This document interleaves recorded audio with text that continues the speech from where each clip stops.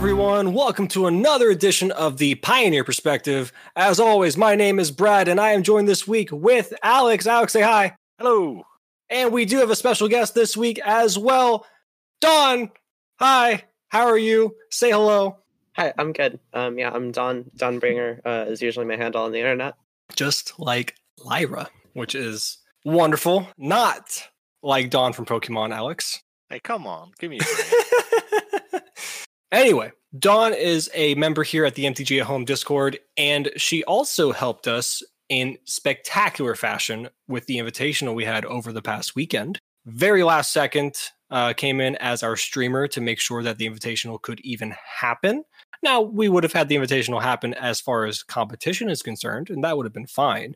But without her, we would not have casted the Invitational, being Alex and I and everything else involved that comes into that. So, Dawn, first and foremost, thank you so much for not only being here today, but helping out with the stream in general. You were fantastic, and we hope to use you and utilize you in the future in many other different ways. With all that being said, though, we need to make sure the viewers, I guess the listeners, it makes sense to say viewers in my head, but they're not viewing, except for the one time we had the live stream. It makes sense for the listeners to understand and get to know you as a person and as a Magic player. So, when did you start playing Magic? What set brought you into this game? So technically, I think I started playing around Aether Revolt. I didn't really actively participate in Standard or the set at the time. I remember the first pre-release I went to was Amonkhet, but that was when I was real young and couldn't actually afford Magic. So I took a break during guilds, and then I came back during Throne of Eldraine. And that's when I've started playing a lot more seriously. And actually, that was when Pioneer first started, which is the format I've been playing the most. I'm probably certain that was going to be your next question, so I'll just go ahead and talk about it now. Yeah.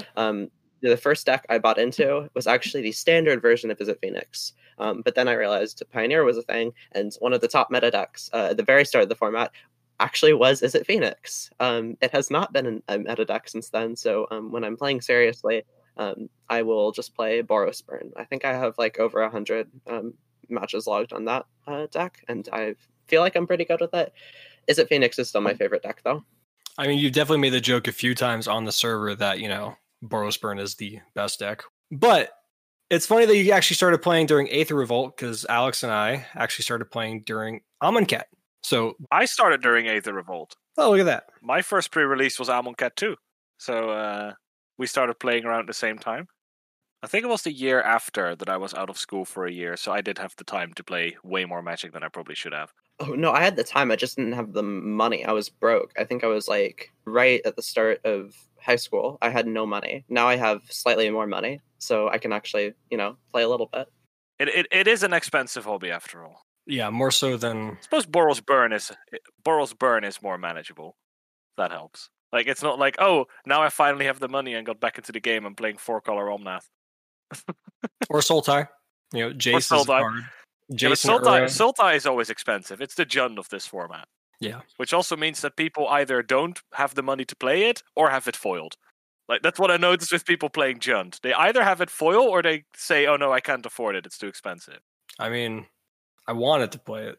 See, I don't have 4 Uros. I don't feel like buying 2 more Uros. Not because I think he's going to get banned or anything like that, but just I get bored with playing a deck that's centered around Uro. I think Uro is fine in the format. I really do. Get that out of the way now. He's fine. You may not like him, but he's fine. He's just, but God, he's boring to play.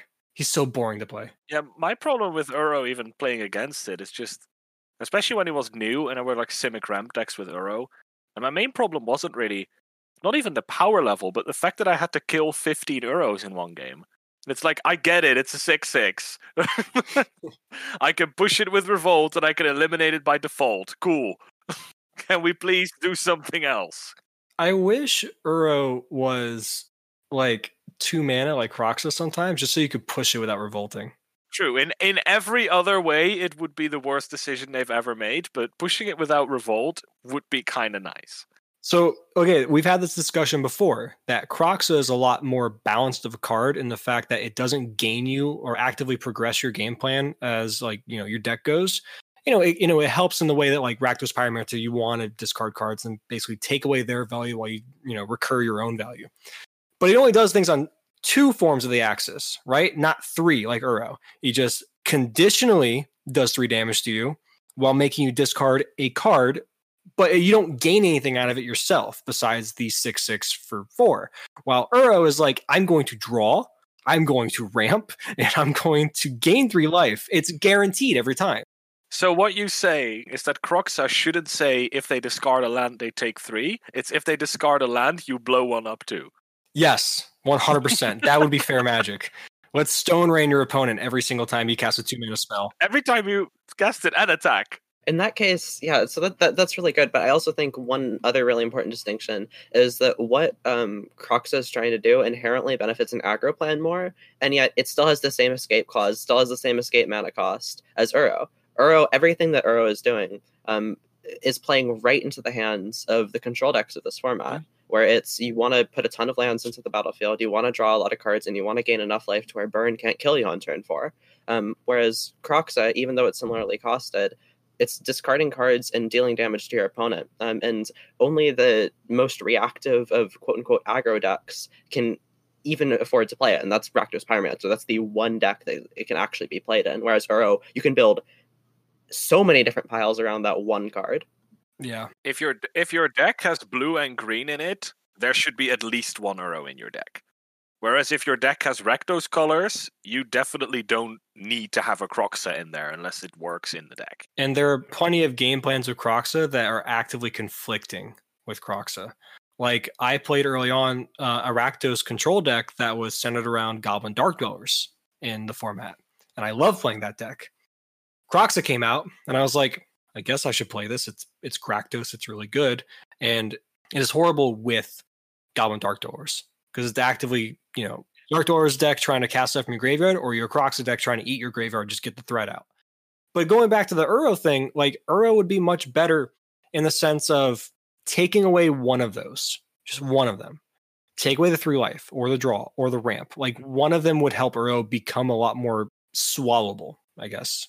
I think to an extent, though, it's also like we're comparing Kroxa and Uro, but let's be honest, both cards are unbelievably good. Yes. It's just that Uro is so insane that it makes Kroxa look pretty tame.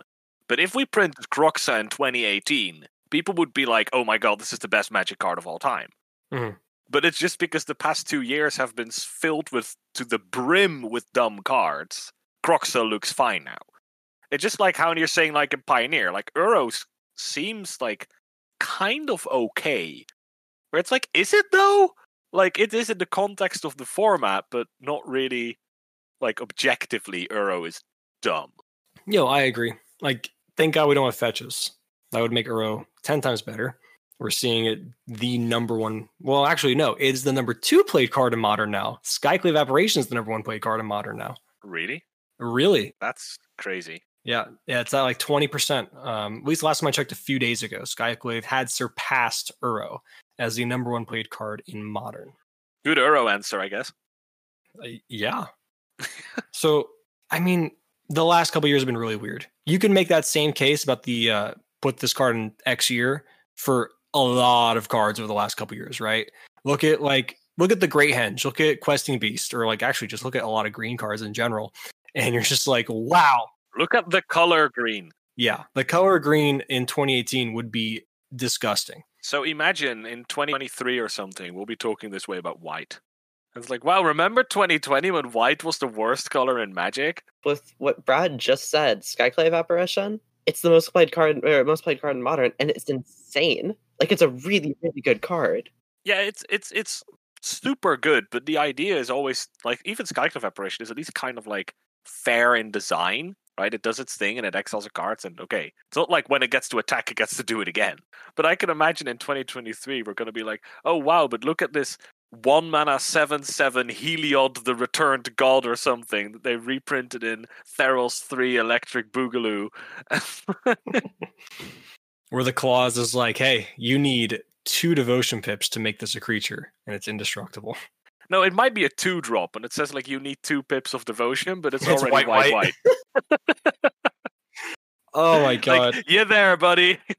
Like, you look at some of the cards, like Baneslayer Angel was a extraordinarily expensive card during its time in original standard, its original printing. And it was a monster to deal with. And it gets reprinted, and it's like, It's literally just meme Slayer Angel. Like, it does Yeah. nothing. like it's just bad Lyra.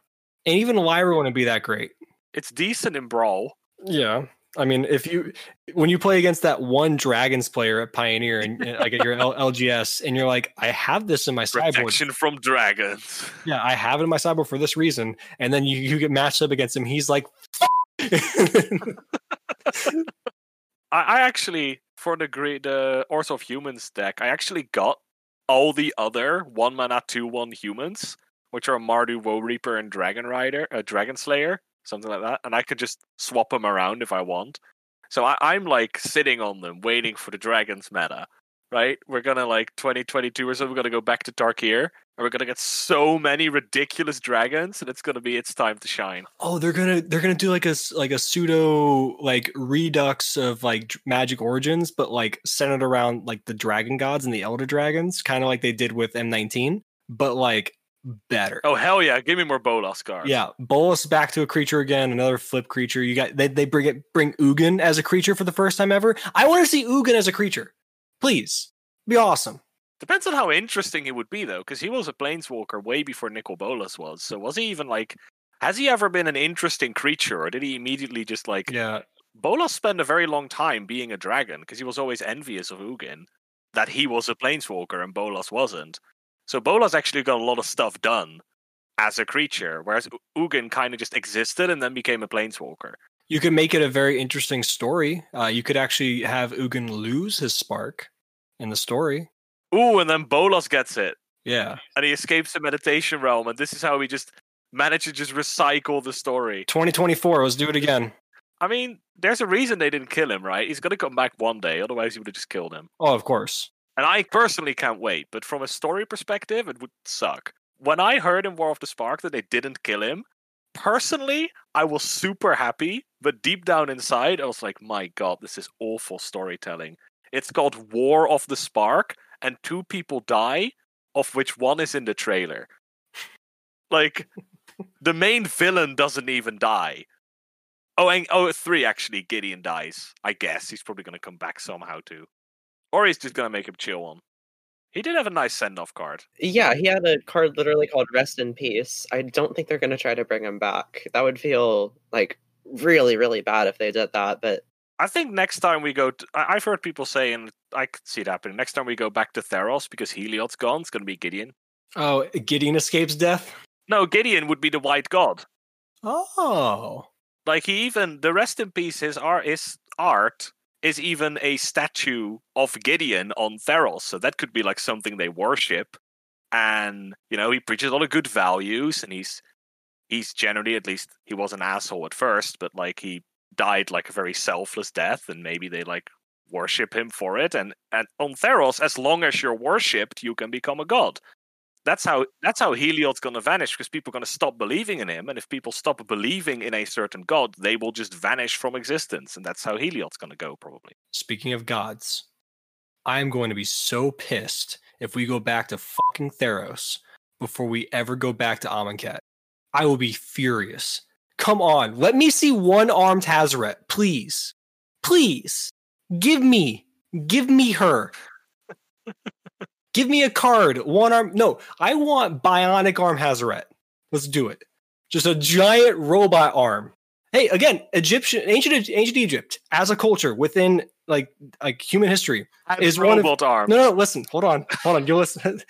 Ancient Egypt was by far one of the most advanced civilizations to ever exist, far ahead of their time, one of the greatest civilizations to ever exist in human history. So it would make sense that when we go back to Amonkhet after their post-Bolas rule thing and they actually be able to recover, they would continue that advancement a la Wakanda, essentially, in like the MCU.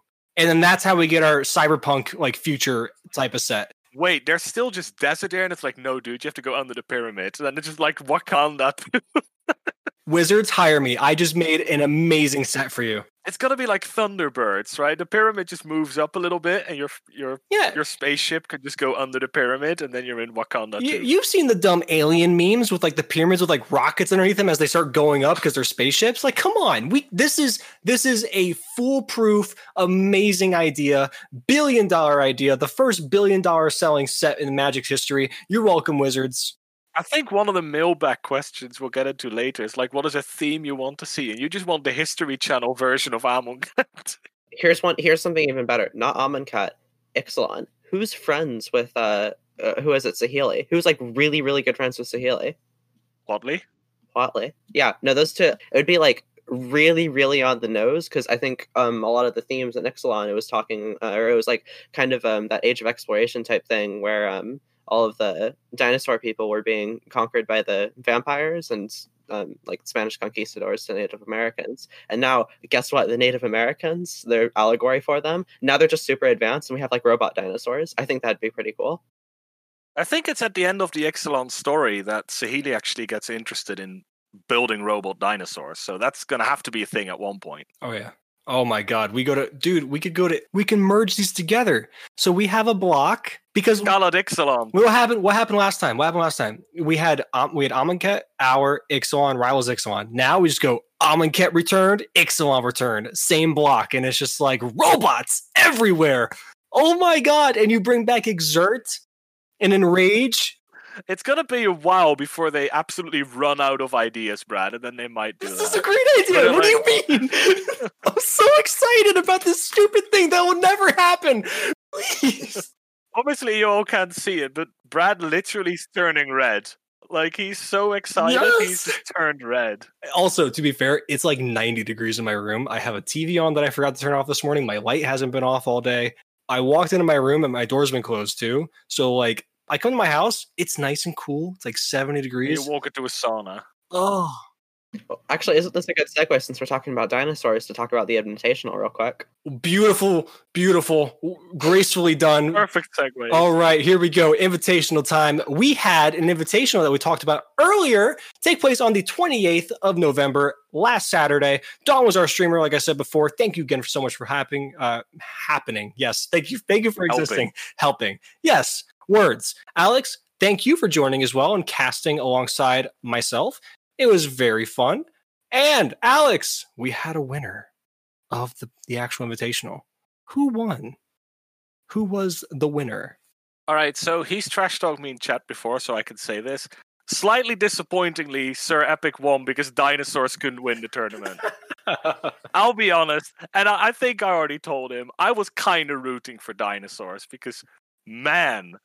But the winner was Sir Epic, who won the last Pioneer Invitational 2, and he was playing a blue-white Spirits build with some very noticeable cards missing, like sort of like a meta-gamed deck. Yeah. With the most important part being is that he didn't have any Shacklegeist or Nebelgast Herald. Yeah. He purposely built his deck to be very anti-control, or control more like the slower decks, so the Omnath decks, actual control decks, reclamation decks, that sort of thing. And it paid off. His first round was against, I think, either Blue-White or Esper Control. I think Blue-White Control. Yes, on Approach of the Second Sun. Yeah, Approach, which is like, try and resolve a 7-mana sorcery against Spirits. Good luck. His second game was against 4-color Omnath, which was also pretty quick wrap-up. Yeah. And then his third one, the finals, was actually against Gruul Dinosaurs. Which, Dinosaurs had an interesting way to get to that point, too. Round one, they took on the opposite Gruul deck, which, again, you made the joke during during the actual presentation of the Invitational, where it's like, yeah, typical Gruul versus Gruul matchup. It's like, no, one of these is Dinosaurs, and the other one is Possibility Storm. Have fun. And they took down Possibility Storm. So great showing for them. And then they had the dream matchup of Esper Control, because this Esper Control that we know and love in Pioneer is very focused on enchantments and things like that. So a lot of the removal just doesn't hit the big dinos. So it's just like, okay, I have a 4/5 Ripjaw Raptor. You have an Oath of Kaya. Cry. And you just kind of go from there. Yeah, so like very noticeable because the control deck, that Esper control deck in particular, was actually built as an anti-slow/control deck too. So it had cut a lot of removal, generally keeping in the Oath of Kaya because of how good it is against burn. Really trimming. I think there was one Trial of Ambition, even though it's a Yorion deck. And it had 4 Thoughtseize, 4 Thought Erasure, and 4 Dovin's Veto, which literally all suck against dinosaurs. And then there's a bunch of Planeswalkers that don't do enough, and Oath of Kayas against a deck full of 4 toughness creatures. Like, man, you think like, oh, creature deck versus control deck? I got this. You don't. You absolutely don't. Almost all of these players were metagaming control-centric meta. Aggro side, you had Burn, Feather, Spirits, Dinos, and then Possibility Storm as an aggro and control deck all packaged into one. But still, that's 5 aggro decks, 2 of them being extreme, and then one of them being close to as fast. I don't think that metagaming was completely cracked. Yeah, I think you're right. To an extent, like I feel like most decks were, I was saying with the Esper control deck, they were geared for control and burn, and for Dovin's Veto. That seems like you're diving too deep. So many Planeswalkers, maybe like Oath of Liliana, even, which is actually a card you can just play raw and get some more value out of your Planeswalkers in slower matchups too. Do me a favor. For those of you who just like don't play bad oaths, what does Oath of Liliana do again? Oh, Oath of Liliana is great. So it's 3 mana for an enchantment, 2 and a black. It comes in, it edicts, so it's literally Trial of Ambition. However, at the end of every turn, if a Planeswalker entered the battlefield under your control, you get a 2/2 zombie, which is actually really good. The only problem is obviously the difference between 2 and 3 is a bit big. But if you run a lot of Planeswalkers, it's actually like, and you're playing a Yorion deck, it's probably a one-off people should play more than they do. I'm not saying like everybody should slam 4 in their Yorion deck, because absolutely not. But it is actually a pretty good card, because it's really nice value to get out of it. I think the Oaths in general are like overall pretty good cards. I think Oath of Chandra, like bolts your opponent. Oath of Gideon means your creatures come in with extra loyalty. Oath of Jace means she gets to scry. So like the oaths in these super Planeswalker heavy Yorion decks are, I'm not saying like super underrated, but probably deserve more attention than they do, because I feel like they've been kind of glossed over recently. When they did see quite a lot of play, when Yorion like was everywhere because the rule hadn't changed yet. Yeah, but the least impacted companion by far. Yeah, sure. But like it lost a lot of value because how it used to play obviously is just turn 2, like enchantment that's a removal spell, turn 3 enchantment that's a removal spell, turn 4 do whatever you want, turn 5 play a 4/5 and 2 removal spells. And because that line went, the floor that your enchantment has to have has gone up.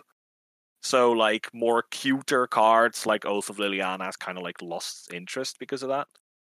And actually, I think that's just talking about Esper Control, that's a really good segue into talking about exactly how these decks metagamed for this perceived heavy control meta, where where Esper Control cut Trial of Ambition, which is one of their absolute best removal spells, and then doubled up on Thought, or like had so many Thought Erasures, had 4 Dovin's Veto, 4 Thoughtseize. They were extremely expecting, like you said, control and burn, and that was the only thing that this deck was really able to beat. Whereas you look at how Spirit, what they did is they cut Rattlechains and Shacklegeist, but that didn't matter because there were only 2 extremely fast aggro decks. The other aggro decks in the format were Dinos and Possibility Storm. These are not particularly fast. They go big, and sometimes you do want to be able to tap things, but still, Spirits kept their Skyclave Apparitions, they kept their Spell Quellers as a 4 of, and in the sideboard they have 2 Teferi Time Ravelers. They still have the tools to be able to fight aggro, but what they're still looking for is they're saying, what Sir Epic did is made a bet. I don't think there's going to be more than like 1 fast aggro deck that I'm going to have to go against. So I'm going to build my deck in a way that goes faster than all these slower aggro decks while still being able to fight a bit. And I think that's that specific construction, and also just his mastery of the deck really carried him to victory in the Invitational. I think that's really important to outline. Yeah, I think it's also based on the nature of the deck, right? And if you play Spirits, which at its core is still like a fairly low to the ground creature deck, like it's still kind of aggro, that means even if you make like the wrong call, you're always less punished for it. Because I'll be honest, I think Dinos was really favored in that matchup. Game 1, Sir Epic was on the play, and he had probably the fastest draw spirits can have. He went 1-drop, then 1-drops. Okay, he could have had 2 1-drops. But like at least like he went a body on turn 1, a body on turn 2, then a lord on turn 3, and a lord on turn 4, and he held up a counterspell. Like, that is about as good of a draw you get with spirits, and you're on the play. Because even that draw, in that first game, I think would have probably lost him the game had he been on the draw. Even though that is such a fast draw, because dinos just go so big. But by the nature of the deck, because you're more aggro based, it's just like the dino deck stumbled a little bit, and that small stumble could be punished by the fact that you're more aggressive. Whereas if you give a control player an extra turn and they draw a Dovin's Veto against a dinosaur deck, they're still going to be really far from winning, right? And I think that's a big difference. It's kind of a problem that Control has had in general and has in very wide fields. That's why we see these Control decks being much more proactive with things like Oath of Gaia, Trial of Ambition, that you can just play naked and sort of stack it up for once your Yorion comes down to like power up your Yorion play when you do, and stuff like Doom Foretold, so you can sack it to it.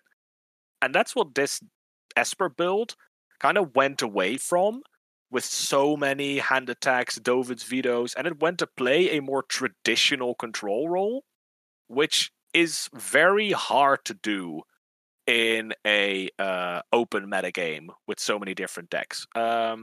I think we didn't see the blue-white approach list, but we talked about it. Brad and I talked about it before the broadcast.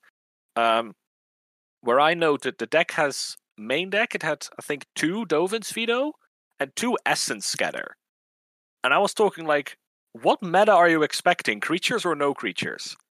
Right? Where it feels like no matter what matchup you're playing against, you always have the problem that if you draw the wrong half of your deck, you lose. And that's the nature of such an open metagame where Control really struggles.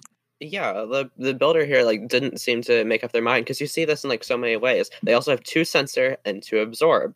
They have 3 Teferi Time Raveler to settle the wreckage. They absolutely are not making up their mind as to whether they want to play against control or aggro, and you need to be able to do that in a control deck. Yeah, especially blue-white. I think blue-white is the deck that's punished the most by it.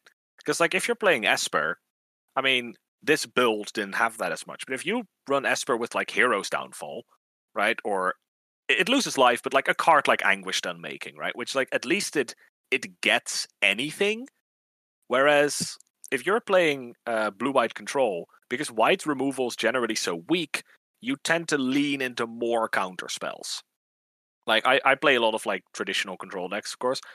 And what I notice when I look at like blue-white builds is that they tend to have like 2 or 3 more counter spells, and they always tend to be the low curve ones, like Essence Scatter, Horribly Awry, more negates in their main deck, because that's their removal slot, where you would in a black deck see like Eliminate or Heartless Act in those slots, which sort of like fill like a broader spectrum.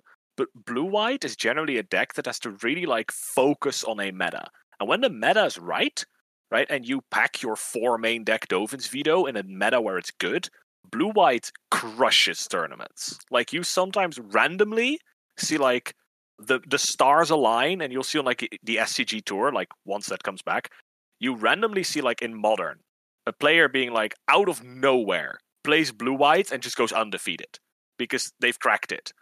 But as you pointed out, Don, this deck was all over the place. So it didn't like try and crack any metagame. It just kind of like threw a lot of cards against the wall and was just hoping to draw the right half of the deck. And that doesn't work when you play blue-white. That's the big thing I wanted to touch on, was that right there, Alex, drawing the right half of the deck, because they're very split down the middle of whether they want to go against control or creatures. And another thing that's really weird is Fumigates in the main, opposed to any of the 4 mana wraths that exist in the format. What's your Supreme Verdict? Like, if you're playing Blue-White and you're not playing Supreme Verdict, why are you playing Blue-White? Like, yeah, and then we mentioned this too on the cast, because I made a joke. I'm like, I guess they really fucking hate burn. It's like they need that one life gain. And then you look at the side, it's like Cleansing Nova, and you're like, what are you doing? Is this for the Esper player? I don't know what you want. Yeah, like for their sideboard, like I'd actually say that maybe this type of deck building could work. Of course, switch those Tomb Gates for Supreme Verdicts, please. But I think the style of deck building might actually work where you are split down the middle. If the rest of the copies of your cards are in your sideboard, you just hope to draw the right half of your deck in game one. And oh well, if you lose, that's actually not that big of a deal because your sideboard lets you perfectly tune to be able to beat almost any meta. Let's look at the sideboard: 2 Ashiok Dreamrender, 2 Authority of the Consoles, a cast out. There's another fun one. We made the joke about this on the cast too. I don't mean to drag Poppin' Nades. He's a great player. There's a reason he's here and made it this far. But come on, dude. Cast out Nixon's Binding. What are you doing? Why one of each? I'll be honest again, because I've been giving him a lot of crap, but like I've had a lot of things to say. It's because I also obviously play a lot of traditional Control, and if I would somehow stumble my way into the Invitational, you bet I play Grixis Control, even though I'm probably going to go 0-3, right? And then if I ever somehow stumble into the Invitational, I'm probably going to have to give myself a lot of crap when I come back on the cast. Like, what was this Grixis idiot doing, right, with this deck building? Because playing Control into an open metagame is almost impossible, right? It's kind of a fool's errand, especially in Magic in 2020, where counter Magic and stuff is like at like an all-time low in terms of how effective it is. Because they keep like the only good counter spells they're generally giving us are niche ones, like Dovin's Veto, which is like one of my least favorite cards of all time, by the way. But like Dovin's Veto is really good. Of course, it's really good. But if you're a creature meta, it's shit. Yeah. So one thing to keep in mind when it comes to the invitationals, we've had this every single time. This was our 7th invitational. Our only second one we've casted, but 7th in general on the server. This is where you bring your jank, right? This happens all the time. This is the event you bring your jank. It's kind of like the mindset of like, I made it to Mythic on Arena. I'm done playing this Sultai Uro pile. I'm just going to be like, let's bring dinos kind of thing. Where the Invitational is the same kind of idea. And there's a little bit of metagaming. There's a little bit of that going on. Serapic has done that twice now. He was the Enchantress player. I don't want to beat the dead horse. We talked about this before on the cast, but Enchantress player last season, and all of a sudden he's just like, I'm going to bring Rakdos Pyromancer to the Invitational 2 days before we start, and then he wins it because people metagamed against him. About half the field metagames against Enchantress for the sideboard. This time around, he's like, do it again. I've been playing Rakdos Pyromancer the entire time. 53 out of his 60 points, I believe he told me, were on Rakdos Pyromancer for the season throughout for Pioneer. And he just brings blue-eyed spirits. Like, he is great at metagaming, and he's a great player in general. He also spends a lot of time on it, because I remember, I think a couple weeks ago, and I don't know if this was in anticipation of the Invitational, because all he would say is that it was in anticipation of a tournament. No idea which one. And he had been brewing up like a lot of different lists, and he sent me probably the strangest Dimir control list I have seen in my life, right? And he was like, at every turn, I was like, I think there were like 3 Unmourned Ego in the main deck. And I'm like, what? And because he just kept trying a lot of things. And because of the time zone difference, and I gave him some feedback, and then I went to bed, and next morning I woke up, and he already had a message, and he's like, yeah, I tested it, it's bad. And it's like, to an extent, I was like, I could have told you that, but try and experiment and put in the effort, right? That he does, and it pays off because he tends to show up with decks with generally like tweaks to them. So I think the Rakdos Pyromancer list was like kind of stock, but there he just made the meta call for the right deck, and here he like took it a step further, where it's like, I think this deck is good, but with these tweaks, it's better. For the Rakdos Pyromancer list, you were the consultant for this control-ish kind of thing. I was the consultant for Rakdos Pyromancer, and I spent like a week and a half with him trying to fine-tune his list and figure out how to do it for that invitational. Well, actually, let me rephrase. You built the mana base, right? Wasn't that? I built the mana base for Enchantress. I built that mana base, which I am very proud of.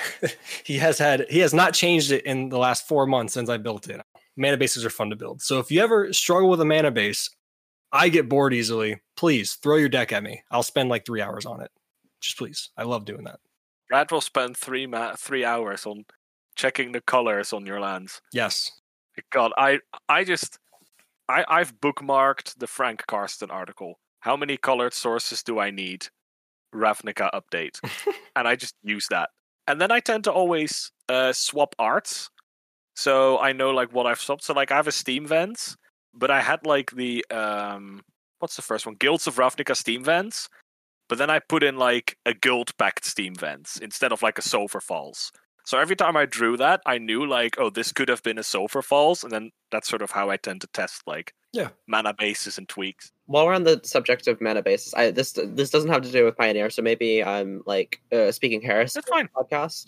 Because it is the Pioneer perspective. It's actually a modern deck that I'm probably going to be playing soon. So it's an Is It Control list that plays 3 islands. And I don't mean just like cards named island. I mean cards that are islands at all. And it also plays Boil on the sideboard.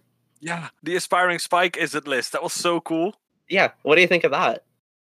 That is some absolutely amazing deck building. So for the people who, like, for a quick rundown, so in Modern, a card that's becoming a little bit more popular is Boil, which is literally just 3 and a red, destroy all islands.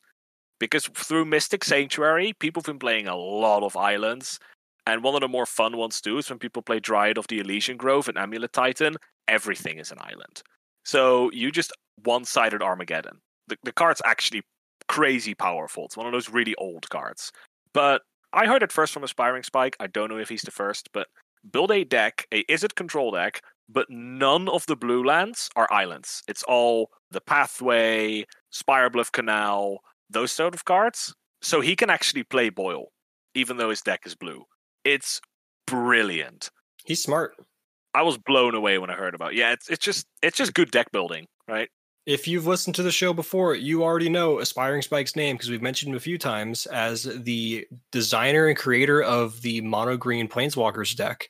Obviously, it's gotten fine-tuned since then by other great players like Doomwake, but Aspiring Spike designed it. He's an amazing deck builder. I think Aspiring Spike's original list, probably still like 60 to 65 of the cards are still. Yes. Yeah. The few that get changed is that 3-drop slot. Whether you want to go into Jadelight Ranger or do you go Elvish Mystic. And I do want an Emrakul in your wish board. That's generally one. Yeah. Do you want Hedron Network?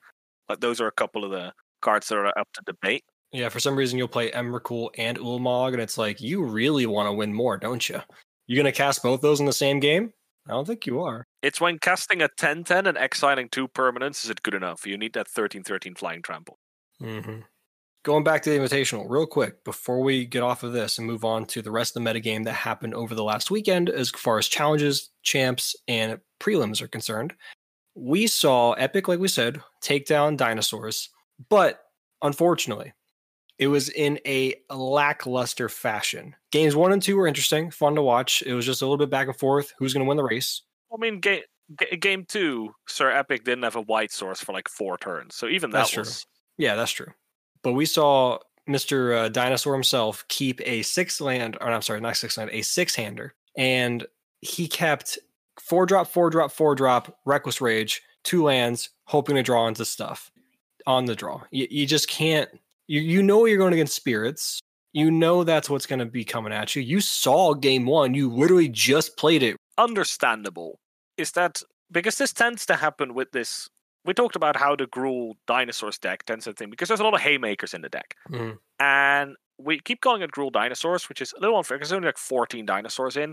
It's almost more like a Marauding Raptor deck because the creature discount actually counts for everything, not just for dinosaurs. It just gets the buff if it hits a dinosaur.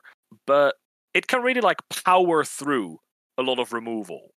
That idea. Like if whatever you keep throwing at the dinosaur deck, it will top deck some sort of haymaker and fight its way through it. And that's probably how a lot of your games go.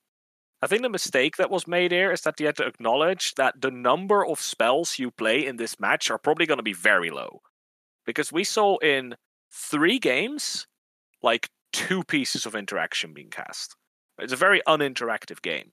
So the fact that you have multiple 4-drops, you're like, yeah, because I play 4-drop, they deal with it, then another one, they deal with it, then another one, and I'm going to overwhelm my opponent. That's how you win a lot of your games, but that's not what this matchup was about. And he probably kept a hand that's actually pretty reasonable in like a lot of matchups, but not this one. So maybe it was nerves, maybe it was like, I don't know what region he played from. I think he played from North America, whatever. Maybe he was tired, maybe he had a long day, and he sort of like autopiloted. Right? I think that might have happened. This was like an autopilot hand. No, I get that. Right, where sometimes you're like playing a control deck and you see a hand with like, 4 lands, a Sinister Sabotage, and a draw spell, and you're like, yeah, I can keep this. And your opponent goes turn 1, Mountain Soulscar Mage. You're like, oh yeah, I was playing against Burn, wasn't I? I can see that happening. It was an interesting event, regardless. It was a fun event. I had a blast casting it, as I always do. Same. I look forward to next month when we do Modern. Modern was a lot of fun last time I did that. And, this is just awesome for the server. We're growing. We're having more people come in. We had 65 individual faces for the Pioneer leaderboard that consisted over the last 8 weeks. So that's 65 individual players. That's pretty cool. But speaking of other games, speaking of Pioneer in general, as far as the metagame goes, we did have other stuff happen over the weekend in the form of challenges, Pioneer champs, and like I said, some prelims. First things first, let's take a look at the initial challenge that took place on the 28th. Because we had 2 challenges, right? Yeah, 28th, 29th. Okay, so to get into this challenge on the 28th was won by a player with the name of Gottalicious. Fergalicious. And when I clicked on it, on the challenge, I saw the first deck was mono red. I was like, oh, mono red aggro. Like, I guess with Burn, like, why not play mono red, blah, blah. I click on it. The first card I see is Ugin the Spirit Dragon. I'm like, that's not mono red aggro. I mean, he burns your opponent for 3, but that's not how you tend to win games. No, this is, and I love this because I have talked about this in the past when Zendikar Rising came out. This is an Ironcrag Feat deck.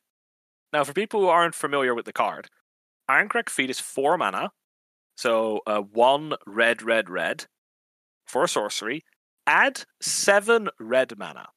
You can cast only 1 more spell this turn. So effectively, you get to like massively cheat on mana, but only 1 card. So you can like storm off with it or do other crazy stuff. Or activated abilities, I guess, that works too. So with that, you make a leap in mana, and the big payoffs generally are 1 Chandra Awaken Inferno, which is really funny against control, because control against ramp always has the idea of, I'm not going to counter the ramp, I'm going to counter the payoff. So you cast an Ironcrag Feat, and they're like, yeah, I'm not going to counter that. You're going to go 1 more spell, I'm going to counter that. And they play Chandra that can't be countered, and they instantly lose the game.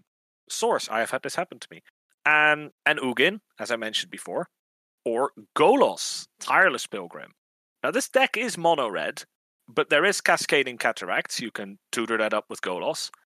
And because of the way, Cascading Cataracts work, you can even just play an Ironcrag Feat, channel 5 of the mana through the Cascading Cataracts, and get a Golos spin.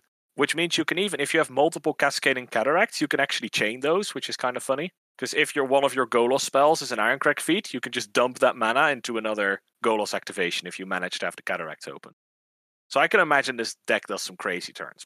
So that's what the deck does. You've got Chandra Torch of Defiance, Thought Knot Seer 2 for like some early filler, means there's a lot of colorless lands, and it just plays giant red spells, right? We've had big red. This is huge red, and I love it.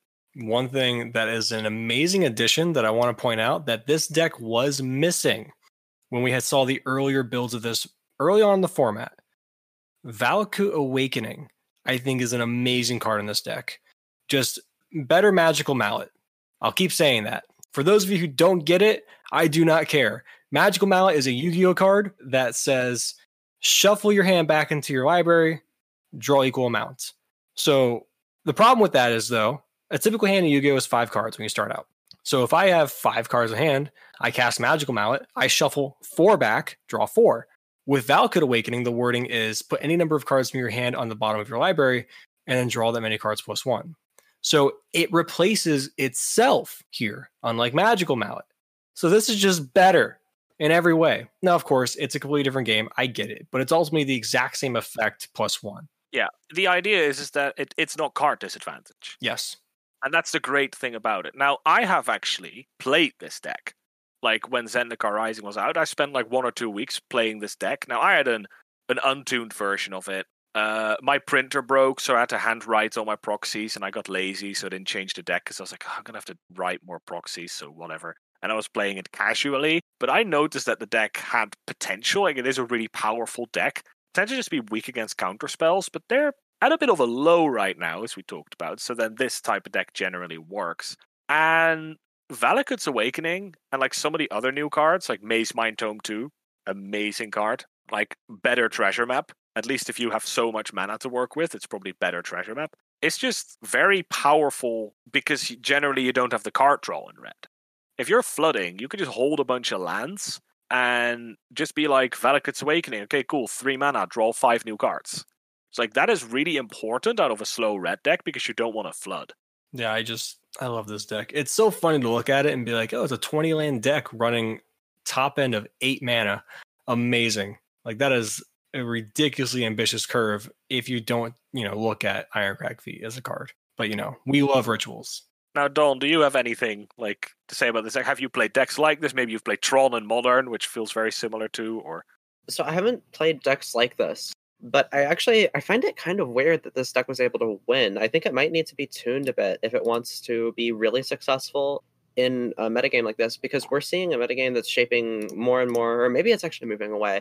Either way, there is a lot of like this dichotomy of like fast aggro versus permanent soup type decks, where like Burn and Feather and Orzhov Auras represent that fast aggro, and then Mono Black aggro to an extent does too. And then that's pitted up against those like permanent soup decks, like I said. And I don't see this big red type deck ever winning against fast aggro without incorporating some kind of removal into their game plan. Because the list I'm seeing here, I think there was a similar thing that happened in their minds as a lot of people did during our Invitational, where this person said, there's going to be permanent soup decks, and it's pretty much all there's going to be. I'm going to make this a huge bet. It ended up working out really well. Maybe that's starting to show that our metagame's moving away from those fast aggro decks, and with some of our with the way the metagame's moving, and with the additions of certain new cards, maybe it's more viable to go for that permanent soup style deck. So we need ways to beat that. And I actually think Big Red, especially seeing that it won the challenge here, I think that's a really good way to do it. It punishes them because it's fast in a way that those, again, permanent soup decks can't really answer. All you can really do is counter spells. And even then, that sometimes doesn't work, like you outlined earlier. Yeah, like, again, having some experience with the deck, the idea is obviously it is good against permanent soup because early Ugins tend to be good against permanent soup decks. I agree with your point against aggro. However, this deck, someone saw this list and tuned it a little bit for the challenge the day after, where they put like more Golos in the deck. And I think they cut a Bone Crusher Giant. Yes, it's early removal, but it is also a little bit slow. They cut the anti-control Chandra. I think they even cut one Ironcrag Feet in addition, and they had just some more Golos to have this sort of roadblock. Because through Vessel of Volatility, which is a 2-mana enchantment, that you can put 2 mana into to get 4 red mana, you can play a turn 3 Golos, which is actually, as a 3/5, is a really good roadblock. And when I played this deck, I played Glorybringer in that spot as like a sort of similar idea, where like I have a turn 5 card I can turbo out on turn 3. That is a good roadblock. In that way, it's actually okay against aggro. Now, fast aggro draws, this deck can stumble. And if you stumble against Burn, you're dead. So that's generally the games it loses. A card I would like to see tried in this deck, because I was very happy with it, playing it myself, is Mizzium Mortars. Because this deck actually has a very real chance of overloading it. And therefore using it as either early game removal, 2 mana, deal 4, or 6 mana, deal 4 to everything your opponent has. That even keeps your Thought-Knot Seers and your Bone Crusher Giants alive. So that's like a card I could see in this deck if you want more against aggro. Or maybe like Spikefield Hazard, though a lot of the cards out of Mono Red tend to have 2 toughness. Swift Spear, Soulscar Mage, Luris have a lot of 2 toughness creatures, so I'm not too sure on Spikefield Hazard, but that card could work. But yeah, I do agree that if we're moving a little bit away from aggro, but if aggro like makes some sort of a U-turn and like comes back in full force because people find some sort of way to tweak it, we'll talk about in a bit, we saw the second challenge being won by mono red aggro, then I think this deck might be in trouble. Well, before we move off of this deck, you make a good point saying that like you see that, or you can understand that it could stumble against aggro and that kind of thing. I'm looking at this list and I feel oddly confident in its aggro matchup. Obviously, we got 4 Anger of the Gods main. That's great. You got Bone Crusher Giant to get some early stuff out. Cool. Good enough. Nothing else main. So I can, even with just those 8 cards right there, I think you could easily steal game 1. But moving on to the sideboard, Blast Zone, Ratchet Bomb, Storm's Wrath, Hour Devastation. I think those are good. But we did talk about, like, a couple weeks ago, how Burn was on the rise because all these slow decks felt like 3-mana sweepers was enough. So they all went like Omnath decks were all like, oh, I'm just going to play some ramp and dirt all around and then play a 3-mana sweeper to, like, wipe the board off the mono black aggro player and I'll be golden. And Burn punished that. And I don't feel like either adding more sweepers or putting Bone Crusher Giant in your deck suddenly means Burn doesn't punish that anymore. No, I'm not saying that, but you have to look at the different payoffs though, right? I think the difference is you look at this deck and then going into an Ugin after you sweep the board kind of thing is different from like Omnath in a sense. Like I get they're both gaining life, but Ugin is just a different beast. Oh, Ugin gains life when he ults. So he ults relatively quickly. Like, I see what you mean. And I think that's what's cool about this deck. And it feels, because that's why I mentioned Tron, it feels like Tron in Modern, but then worse because it's less consistent. But like the idea in Modern is where Tron is probably better in more metas than it sees play. Because turn 3 Karn is never really a bad thing to do. Right? Turn 3 Karn or turn 4 Ugin, you can never be really wrong about playing an Ugin or a Karn on turn 4 or 3, right? Yeah. And that's what this deck can do too. Like, the craziest draw is turn 2 Vessel of Volatility, turn 3 Ironcrag Feet, you play an Ugin on turn 3. And I've done that, and if it's on the play, your opponent plays whatever 1-drop. I think I went up against, like, Gruul aggro, and they played, like, what's the 1-mana 1/1 with haste and battalion? Legion Loyalist? They went like Legion Loyalist, Kalia of the Endless Dance, and I played an Ugin. Like, that just feels like straight up cheating. And those type of draws kind of beat any deck. And that's why I feel this deck always has a little bit of... It always has some game. Because of how disgusting its draws can be. Especially through Ironcrag Feet. Yeah, this feels like... You know what this deck feels like to me? Like what I feel like it draws similarities to? Mono Green Planeswalkers. This feels like the red version of Mono Green Planeswalkers. Where you just do this stuff that gives you... Again, they're parallel decks, right? They are not the exact same. It's not a 1-to-1 ratio. But the ultimate game plan that you're achieving is big things with just the ability to get there early. Obviously, this one seems a bit more fragile than Mono Green because you can at least make bodies stick in Mono Green and like have like, Vivian put counters on them. And if you kill the Vivian, you still have, these elves with counters and things like that. So that's where that deck is probably a lot better versus things like Burn, where this deck can have that little bit of a stumble. But I still feel like you have the incidental life gain with Mazemind Tome. I can't tell you how many games I've lost randomly because like, oh shit, they just gained 4 life off Mazemind Tome. I'm too far behind now, and they've been filtering their deck the entire time. Even when I've been on decks like Burn. So this deck on paper, I can definitely agree with you guys. Burn can look like a big stumble for them. But I can also see a lot of games where you're like, surprisingly, Burn's not that bad of a matchup. Yeah, like, it's not like the 80-20% it looks like against Burn. I'd say it's still like again, like, numbers are always a bit, like, iffy. But, like, yeah, it's still like a 60-40, 65-35. But, like, if you play a tournament, and we talked about this during the Invitational too, where we had, like, this meta game call by Sir Epic that was then in the finals, you're like, yeah, but now you're up against dinos, where your meta call is incorrect. But it's like, yeah, but that's how you win tournaments. Yep. You maximize your odds, you play into you make a prediction about the field, and if you make that call correctly, you're still not guaranteed to win. You just maximized your odds, which almost always means you have to get through 1 or 2 decks that don't fit your meta call, and you're just gonna have to get lucky, right? Yeah. if you're the dog against Burn, like, Burn is not a big enough part of the meta that, like, in every challenge, which is like 6 rounds, you play against like 4 Burn opponents. No, you can play a challenge and see like 1 or no Burn decks. And all you have to do is win that one matchup, which is like a 35% or something, right? Which is still like decent odds. Last thing I want to bring up on this challenge, at least. Good God, as Oops All Spells come like full force right back into the meta. That thing fell off to like an 8% a few weeks ago when it was absolutely dominating the meta early on. Then Burn came out, and now it's just sitting right back in second place. In this challenge, 6 Burn decks, 5 Oops All Spells decks, and then you see 4 Niv, 3 Wilderness Reclamation, and then 2 or less for everything else. Oops All Spells, while not winning it, got 2nd, 4th, and 5th place. That's an impressive representation. Yeah, I don't know if you want to comment on it first, Dawn, because I've got some things to say. I could be wrong here with matchups for Oops All Spells because I'm actually not that familiar with how their matchups go. But am I correct in saying that like aggro is generally what they don't want to be facing? Yeah, I can agree with that. Like you stumble a little bit in terms of all tap lands.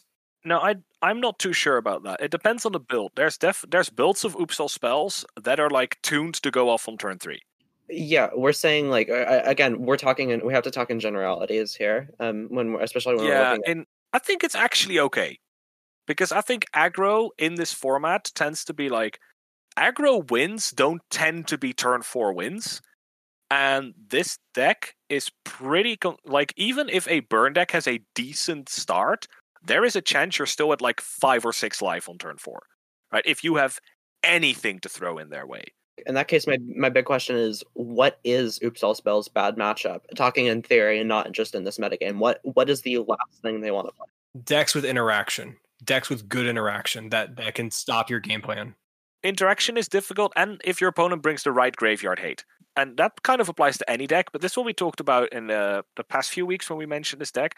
We saw a lot of Soul Guide Lantern come up to counter this deck, which meant the deck was down in play for like 1 or 2 weeks because, like, man, Soul Guide Lantern is like everywhere. Like every deck had like 2, 3, sometimes 4 Soul Guide Lanterns in them. Then some genius discovered that if you just Pithing Needle their Soul Guide Lantern, it doesn't work. And now every Oops All Spells list runs like 2 or 3 Soul Guide Lantern. And I think most have gone back down to a roughly 60 card deck. So you're more consistent at finding said Pithing Needle, as opposed to like the 80 card monstrosities without Yorion that we saw a couple weeks back. Now here's what I think is an interesting way. All 3, by the way, in the top end, just don't mean to cut you off, but all 3 on the top end are Yorion 95 listers. 95 total. Oh, really? Yeah, all 3 are they're running Yorion right at 80. Yeah, this is what I'm trying to highlight earlier. I think the fact that we're seeing the champions that we are, and the fact that we're seeing other things at high precedence in these top 32s, we're moving away from a meta that favors tempo and fast aggro. That's what I'm trying to say. And I think that's something that we really have to keep in mind as we play more Pioneer. Permanent Soup is going to be better, and we need to know how are we going to beat this. So I think that's just really important to start thinking about, especially as our metagame shifts. Yeah, I agree. I want to make a quick comment with the Oops All Spells. So I thought most of the lists I look at were like lower numbers, but then you see the big ones are still Yorion decks and actually running Yorion. One of them didn't even run Pithing Needle, but here's an interesting thing that I saw happening in some of the sideboards, is that people acknowledge like, hey, if they open Pithing Needle, maybe Soul Guide Lantern just isn't good enough anymore. And there's been a slight uptick, what I saw play, in Grafdigger's Cage again, and cards like Rest in Peace, which, especially Grafdigger's Cage being colorless, sort of went back to this idea of like, okay, I can't stop you from milling over your deck, because you're going to Pithing Needle my Soul Guide Lantern and I need an answer to that. But if I play a Grafdigger's Cage, and I just take the 12 of the Creeping Chill, at least I don't have to deal with the creatures. And now we're seeing that back and forth again, where they're starting to run like Natural State and Reclamation Sage. So there keeps being like this back and forth between how do we sideboard against Oops All Spells, and it's kind of just keeping everyone on their toes. And I keep commending Oops All Spells players. I don't know if most of them are crazy brewers, but they keep coming up with solutions to every single problem you throw at them. This is why we had that episode a few weeks back where we said, is Oops All Spells becoming a problem? And I even was bold enough, I guess you could say, to draw the comparison with this deck to Inverter. Not for power level, but for the fact that they're so flexible in how they can attack the metagame. Because you said it yourself just a few minutes ago. 1 week, they're seeing like, oh my God, there's all the Soul Guide Lanterns coming at us. Pithy Needle, we have the answer. Next week, they're bounced back. And all of a sudden, now you're seeing this back and forth between Soul Guide Lantern and Grafdigger's Cage. This deck has the tools, being in these colors, being in Sultai, and actually a little bit of white too. You have the tools to just be like, let's fix our sideboard week in, week out. Sure, we'll have off weeks. That's how the deck's going to function for its lifespan of it being in the format. 1 week will go off, have an amazing showing. People will adjust based on the list, bring the correct hate, and then they're like, well, we got to bring the right hate back at you now. Rinse and repeat. It's Inverter. I agree. Well, I don't agree that it's Inverter in the sense that it's Inverter, more extreme Inverter, because Inverter was always there, and sometimes it just took a bit of it. Like, yeah, there were some weeks when like everyone was playing Mono White Devotion with 4 main decks Gideon Intervention. Like, sure, that week we didn't see a lot of Inverter, but we generally see, like, we kept seeing Inverter. And when Oops All Spells, when people find an answer to it, the deck will actually be down for a week or two until it like swings back up because it finds a new answer. There's an even better comparison, I think. Dredge and Modern. I think this is a comparison that people bring up a lot. So I was just about to say exactly why I don't make that comparison. Okay. So yes, on face value, you want to make that comparison. I had that thought too. The reason I don't is this feels more like Inverter to me because of the flexibility pieces. The comparison with Dredge is the idea that Dredge needs to graveyard for the entire game, and this deck can kind of just play at least some semblance of Magic with maybe like the Mammoth card, for example, to have some sort of pressure, have some game until it unlocks the graveyard, and then it uses it to blow you up. Where Dredge is a little bit different, at least like modern Dredge. Like Legacy Dredge is kind of in the same boat, right? It just uses the graveyard for like 1 or 2 turns and then you die. But in that way, I think it differs from Dredge. But I can see the comparison because generally still, it does also punish the idea of like, if people don't back Graveyard Hate, bring Oops All Spells, you're going to win a tournament. But the main difference is, but when you do bring Graveyard Hate, you better bring the right Graveyard Hate. And it's also up to the Oops All Spells player to anticipate what Graveyard Hate is coming, which Dredge has a little bit in Modern, but they tend to just bring Natural State. No, Back to Nature, the one that's destroy and your opponent gains 4 life.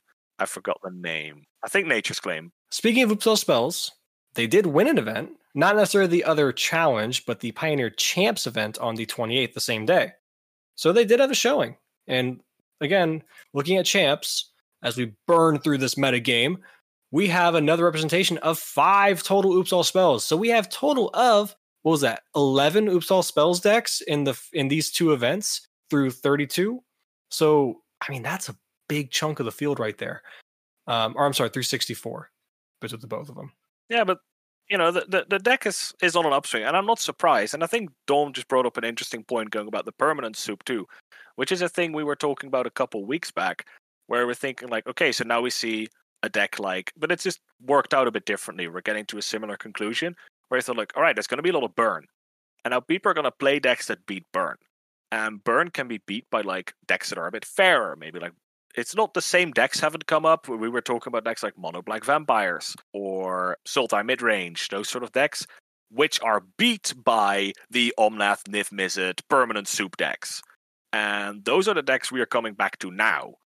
And then maybe those decks can be beat again by the big red deck or a tuned Oops All Spells list, which can then, looping back around, perhaps be beat by really low to the ground aggro again, which I'm going to use to segue into the next challenge that happened for the sake of time, which was also Mon by Mono Red, which first got me thinking like, did it win 2 events? No, this is Mono Red aggro. It is the low to the ground, get you dead aggro with our good old friend cruising in from Historic, Beaumont Courier. And Brad's really excited about something. There's 4 Collective Defiance again. Yes. I haven't seen this since Inverter. Why? I mean, it makes sense because it does... Oh wait, it's 3 damage to deal 3 to an opponent. So I think it dealt 4 to an opponent. But I think Collective Defiance, just because it's a powerful card. Like, it sounds weird, it has a lot of words on it, but like, it does, right? It's a very powerful card that can do a lot of different things. Especially the top mode. I mean, a 4 mana... Yeah, but you can... The wheel. Yeah, the wheel's cool. The wheel has very interesting applications, which I have no idea how that weighs in the meta now, but I think a very sort of skill... In that sense, Collective Defiance is a very skill-intensive card. It's good against Oops All Spells. Kind of. You can wheel them and then hope they have a handful of poop. Yeah, that's what you did against Inverter. That's the exact same game plan. In that way, it works. No, you did it against Inverter to stock up their graveyard again, I think. Because if they set up... If they played Inverter with like 1 or 2 cards in the library, they're like, I'll wheel you. And they would instantly lose the game. But in that way, the wheel effect is a very sort of skill-intensive card. And this is why, like, there's no... This is the deck where I noticed the Grafdigger's Cage. Where it's like, instead of the Soul Guide Lantern, this deck has the Grafdigger's Cage. Because it's going to be proactive, working on a board. It can probably take the 12. And with this more, like, board-centric idea, and it has, like, Collective Defiance, which could do 4 to a creature, which is pretty reasonable. And, like, Goblin Chain Whirler. It can play the ground game that Oops All Spells plays when it's stumbling around because it can't use the graveyard.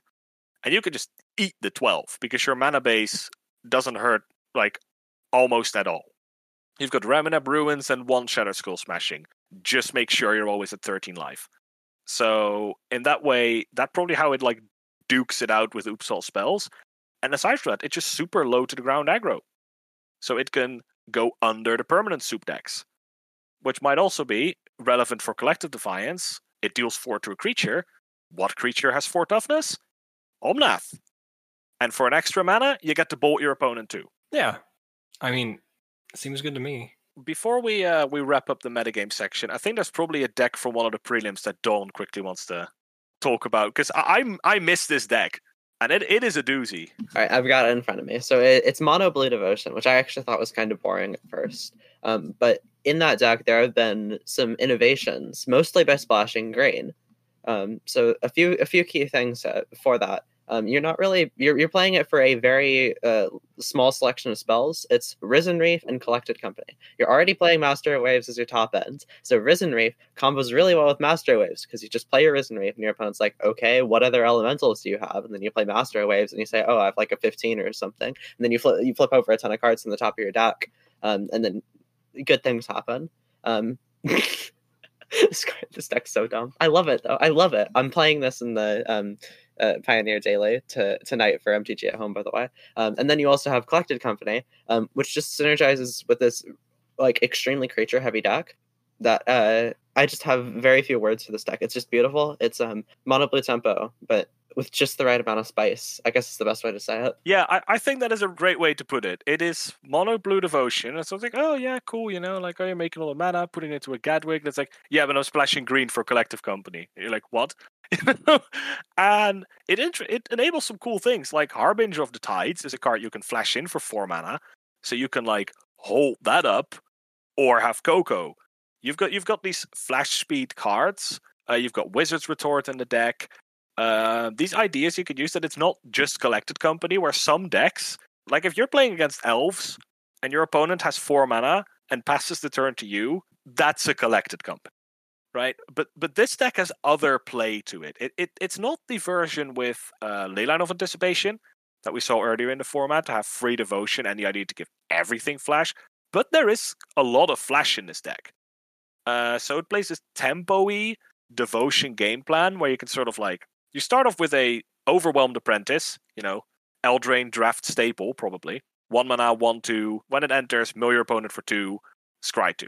It's a wizard. It enables your Wizard Retort. It also just plays Thassa's Oracle fairly, which is always cool. Yeah, one thing I think is really cool about Thassa's Oracle is usually in this type of a deck, you're never going to generate enough devotion to where you can ever trigger the win condition. What it's there is to look at the top 10 or so cards of your deck and say, oh, this is the perfect one, it's going on top. But for this deck, because of that Risen Reef Master of Waves combo, especially if games go long and they can't kill you, as permanent soup decks like to do a lot, and because you have a lot of bounce to be able to stop their creatures, which are their literal usual only ways to kill you from killing you, you can just say, oops, I win because I have a stupid amount of devotion, and I play a Thassa's Oracle. Like, I don't think that's the majority of time that you're going to win, but I think that there's a non-insignificant amount of time that you're going to win using that. Of course, this isn't dominating the metagame. This is Fringe. I think it barely won the prelim, but it's still really interesting, and I really like the deck. Yeah, like even like you don't even generate just mana through your devotion, but even the idea once you get one Risen Reef Master of Waves off, you're probably going to hit a couple of lands with that, and then you can play one of your Gadwigs. And Gadwig has the same logic as Hydroid Graces, where if you cast one Gadwig, that probably draws you your second Gadwig. I could see like you go end step, you go like Collected Company into like Risen Reef Gadwig, gives you 4 devotion, untap, play a Master of Waves, get 5 Risen Reef triggers, right? Play 5 Explorers or 5 Coiling Oracles, depends on when you played Magic first. And then you just have like 100, even just lands to work with. You're like, who's the ramp deck now, Omnath? It's still Omnath, but this is a cool deck. It's still Omnath, but this deck is cool. This is the deck that I look at, and I'm just like, God, I love this game. This game just makes me so happy. This is the deck that I look at and I realize, will Brazen Borrower ever be an affordable Magic card? No. Like, every time I see all these decks, it's like, oh, this deck's really cool, and I have most of Brazen Borrower. Well, and there's one Uro in, because it's a Simic deck. Of course there's an Uro in. I was smart, and I bought my place at a Brazen Borrower right when the Challenger deck came out, and he skyrocketed down to like $6, and then went right back up to like $10 again. So, stonks. So with that, before they do their mailbag, I'm going to have to leave. But it was really good being on here. So yeah, great to have you on. Sure, we'll have you on a time in the future. All right, see you guys. See you around. Bye-bye, Dawn. All right. Now, for our super special segment that was spoiled by Dawn. It's the mailbag segment! But before we get to that, do you have any closing thoughts for the metagame as a whole? Anything you think about when it comes to the Pioneer metagame as we look forward? Any optimism, any pessimism? I'm fairly optimistic. I will say I'm waiting for a new set. Right? I'm waiting for Kaldheim. This is always, we talked about this before because it's getting to December. This is always the drought, right? The time when it's the biggest gap between sets and then that's like the least going on.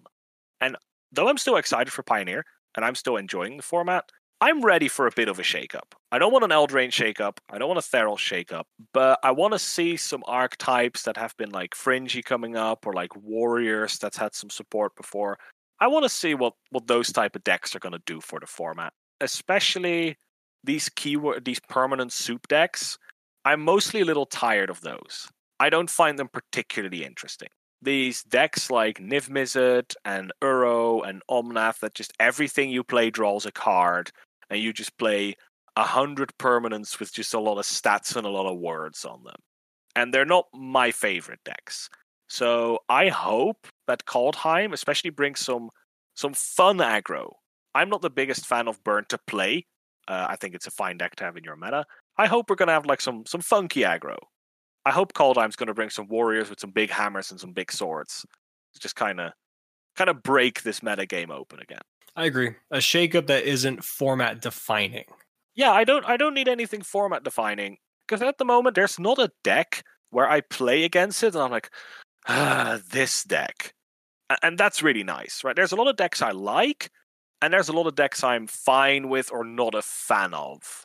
But there's not a deck like, as everybody knows, and everybody had. When you played against Inverter, it's like, gosh, can't wait for this to be over. Yeah. There's no match where I have that now. No matchup where I feel like, oh, wish for this to be over.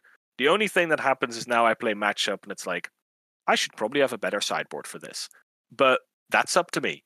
And then I can go back to the drawing board. And I often spend more times brewing decks than playing them. That is very true.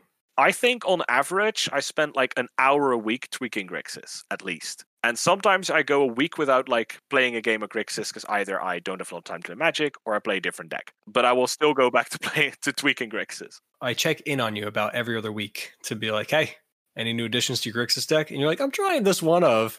And then I'm like, how's it working out? It's like, I haven't fucking drawn it yet. I haven't seen it.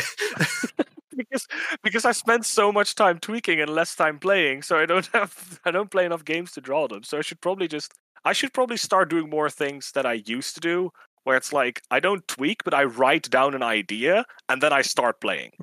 I used to have like a lot of notes, and I think we've talked about this before, where I'd put like cast down in my deck, when cast down was relevant, and I would write down, I would have a document in my phone that would literally just cast down times drawn X, times that I wish it was ultimate price X. Every time I would like stop in the middle of a game, I'd play like, all right, I've got that. Okay, cast down, cast 3 times now, wishing it was ultimate price 3 times now. And that's how I would tweak decks, and I should probably go back to more like tweaking through practice rather than just theory craft. But theory crafting's easy. You can do it while you're in bed, chilling, during breakfast, while being in a meeting that you don't want to be in. Oh, yeah. There have been plenty of times where I've been a couple of meetings I've been in for work where like I'm listening, but like I have my second monitor up and it's just all Magic stuff that I'm looking over deck lists and stuff as I'm listening to this meeting. They'll call out at me and be like, hey, Mr. Ashley, how do you feel about this? And I'm like, it's a great thing. I wasn't really paying attention, so I'm just going to kind of go blah, blah, blah for a bit and just make something vague that works with the overall concept of what the meeting is about and give you a nice, good corporate answer that everyone nods in agreement, accepts, and we move on. And then I go back to just dirtling. Yeah, because most people probably do the same thing. Maybe not Magic, but something else. But for the sake of time, shall we move into the next section? We shall. So, like I led into a few minutes ago, we have a new mailbag section of our podcast that we hope to do every single week. We have it up in the Discord server, so more incentive for everyone who is not a member of the MTG at Home Discord to hop in and join, because members get the option to actually submit their mailbag questions every week. We have a channel. And it's the only thing it's locked behind. If you're on the Discord, you can post. Yes. You don't need to play an X round of Pioneer matches. We don't have a Patreon tier or whatever. It's just get on the server. Feel free to ask questions. Exactly. So we have a bunch of questions to kind of look over. We'll go over a handful of them, see how long it takes for each question to be answered, and then we'll kind of go from there.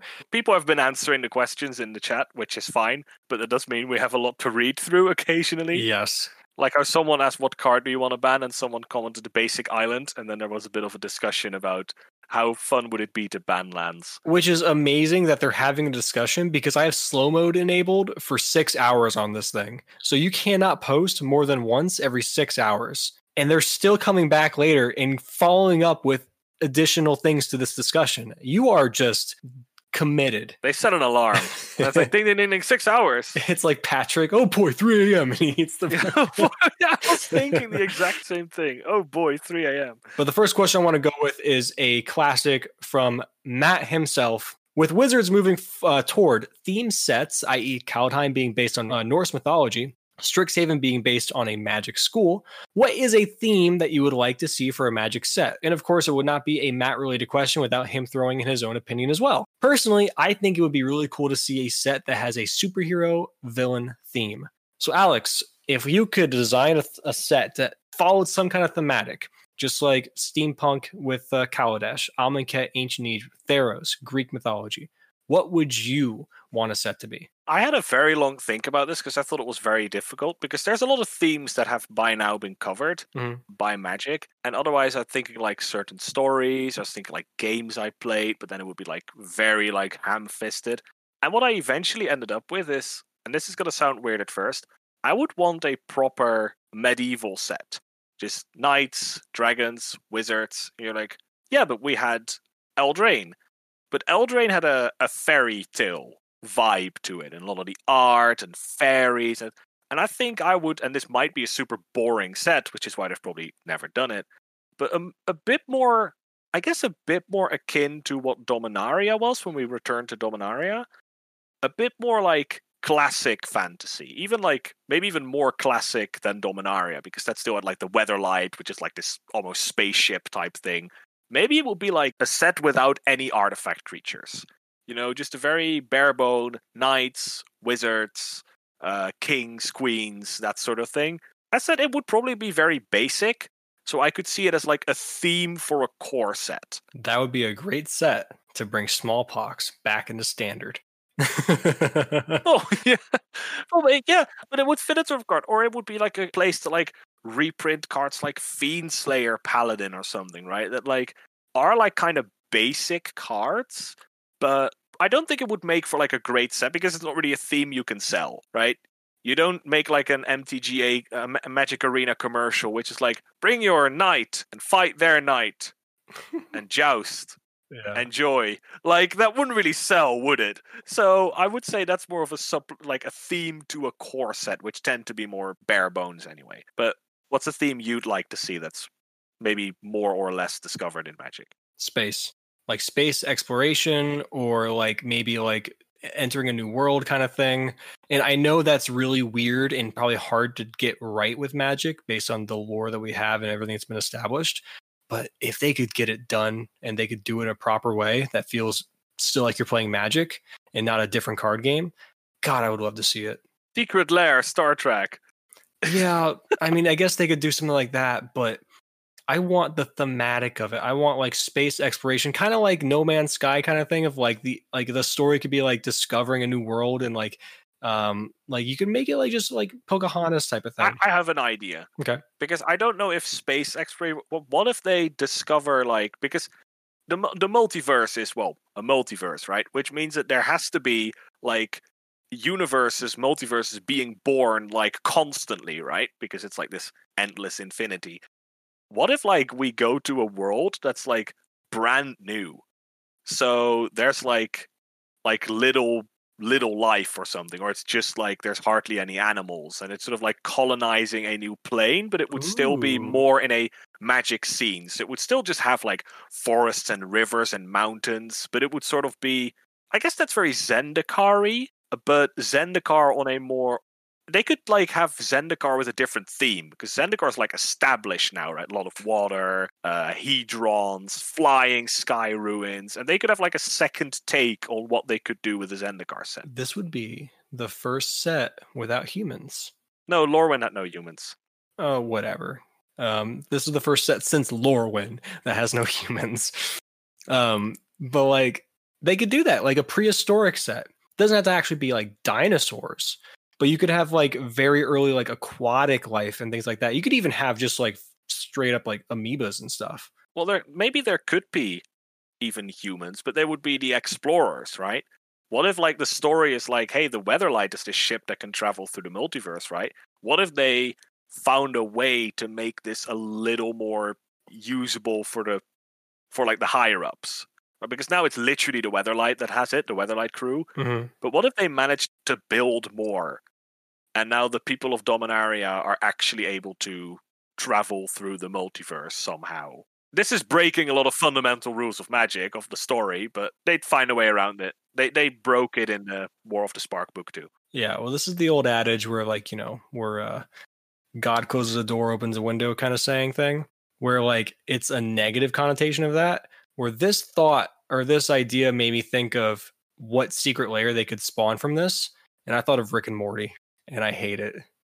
Like, I like and enjoy Rick and Morty as a show. I don't want to pickle Rick card. Look at me, I'm Pickle Rick. I would, no. We don't And the need flavor text would just be like, funniest shit I've ever seen, Chandra. No, it can't. It has to be Dak. It has to be Dak Faden that says it. All right, so next question. Did you have one picked out? Yes, I think I went top to bottom proper, but I might have written them in the wrong order. It came down to Pioneer Horizons. Do we expect a set like Pioneer Horizons to eventually show up, and when? Now, my first thought is please no, but it will happen. We're going to get it eventually. And I sort of jokingly wrote down my answer when Modern Horizons stops selling, because they need to hold this off for as long as possible, right? We don't need Pioneer Horizons 2 years into Pioneer. But Modern Horizons, I think, like, sold like crazy. Yeah, very well. Like, was very hyped, very successful set. Mm. So they probably want to cash in on Pioneer too. So my expectation is like 2 or 3 years, right? 2022, 2023, I could see them like start experimenting with a set like Pioneer Horizons. Yeah. I mean, yeah, this is not a matter of do you think we'll ever get a Pioneer Horizons? This is a when. Yeah, eventually you have to. I don't think you have to, but they think so because it makes money. Well, you have to in the sense of an eternal format, getting something from a business perspective. Yeah. Now, will I be happy to see a Pioneer Horizon set? I don't know. We talked about this before when we talked about the 2021 slate of what was announced a few weeks ago, or like a month ago now. And you had the whole grown thing about Modern Horizons 2 when that was announced, right? And that we had a brief discussion, like, whoa, this means we will have to have a Pioneer, Horizons at some point too. They're making this a common thing now. And I said it before, and I'll say it then as well, or say it now as well. I'm going to withhold judgment for how a Pioneer Horizon set would be for the format until I see how they respond and correct with the first Horizon set with the second one for Modern next year.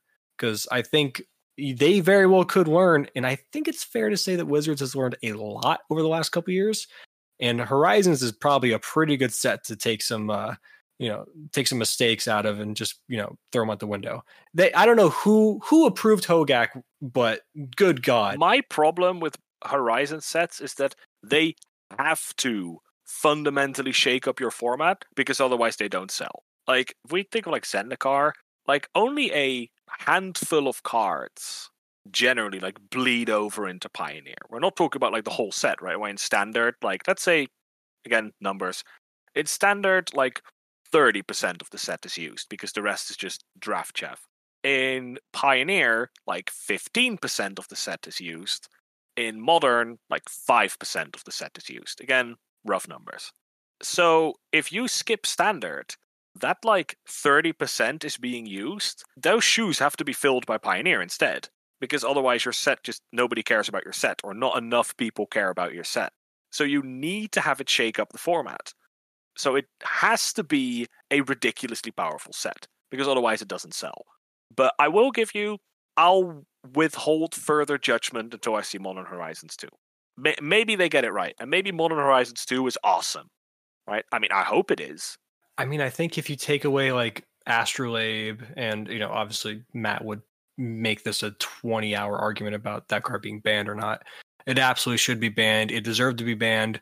It made the color restrictions of people were playing 4-color decks with Wasteland in it while not being able to be Wastelanded themselves in Legacy. And Blood Moon didn't do anything.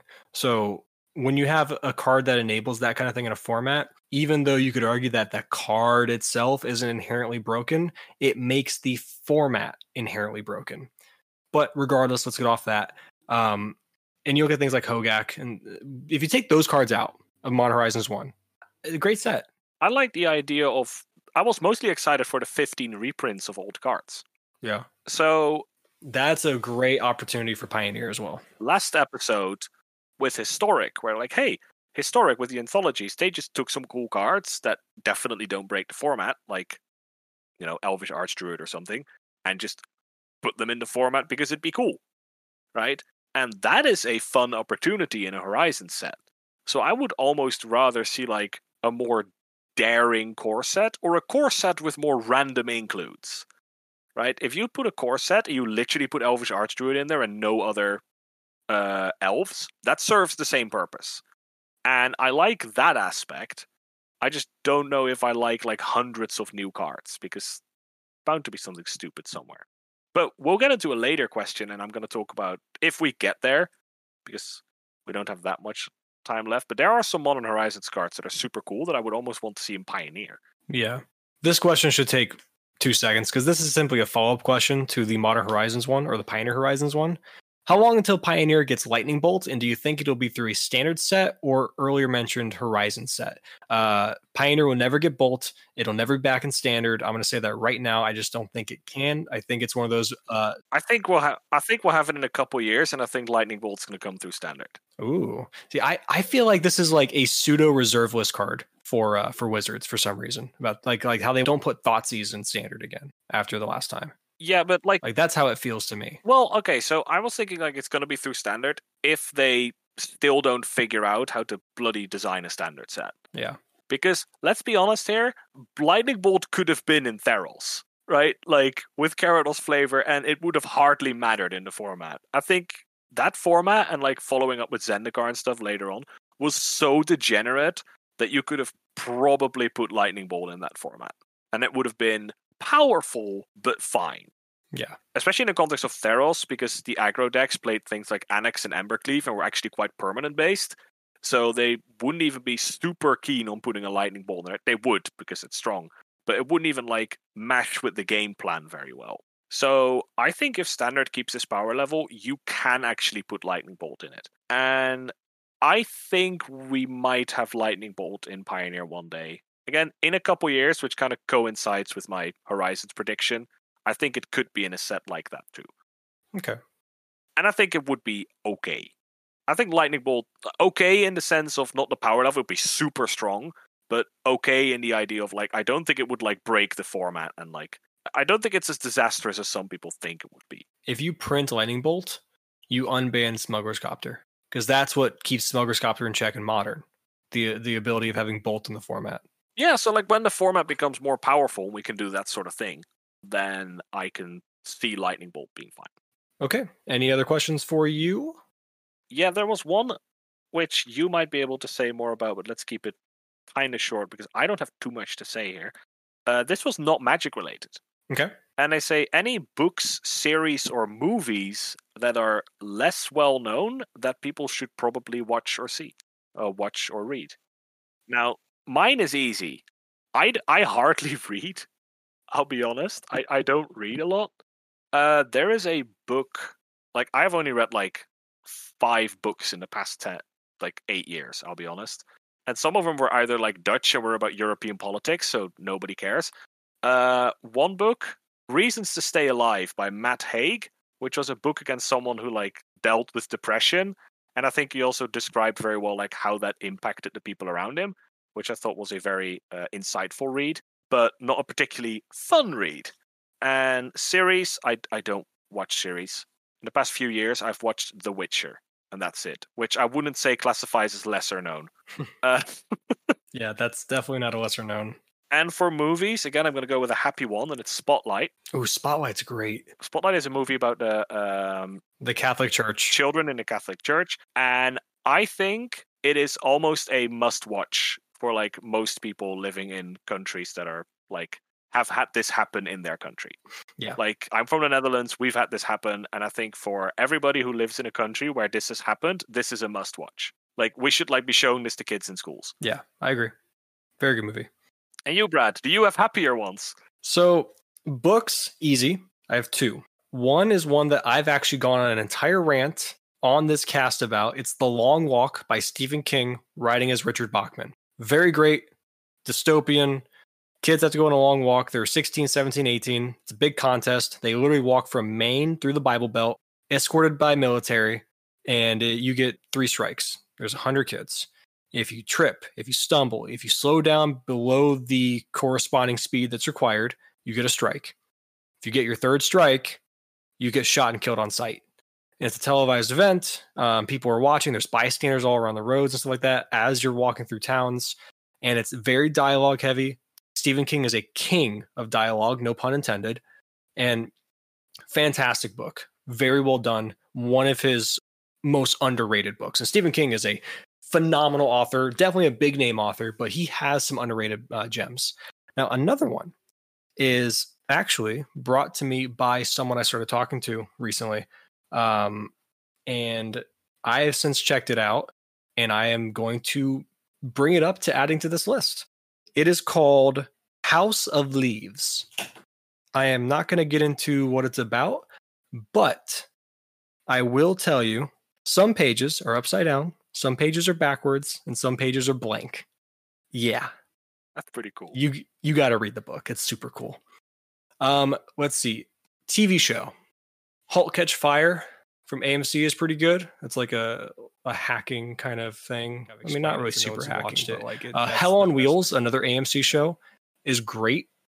AMC's made a lot of good stuff, but they've had a lot of stuff that just doesn't get watched as much. If you're not The Walking Dead or Breaking Bad or Mad Men, it just didn't get a lot of airtime. But Hell on Wheels takes place after the Civil War, follows a Johnny Reb, a former Confederate soldier, who goes on this tirade, basically trying to find people that were responsible for the death of his wife and kid. And that's the entire first season. That's how it follows him. And he ends up getting involved in the railroad industry. That's where these people he's looking for ends up taking him. And hence the name Hell on Wheels. It follows that, the birth of the railroad after the near destruction of our country. Super interesting, super good, great acting. And then as far as movie is actually a really tough one. I've seen some really good movies. I think Shape of Water is one that people don't recommend enough. It's pretty recent. It's a Guillermo del Toro movie where it's like a love story between like... Isn't that with the alien thing in the bathtub? Yes. It's very well shot, very great cinematography, great acting. It's weird. I'm going to tell you that right now. It's a little weird. Without beating around the bush, she fucks a fish. So, there's that. And there is a very strange sex scene. Like it's there. It's right up in your face, man. But it's such a good and well-made movie.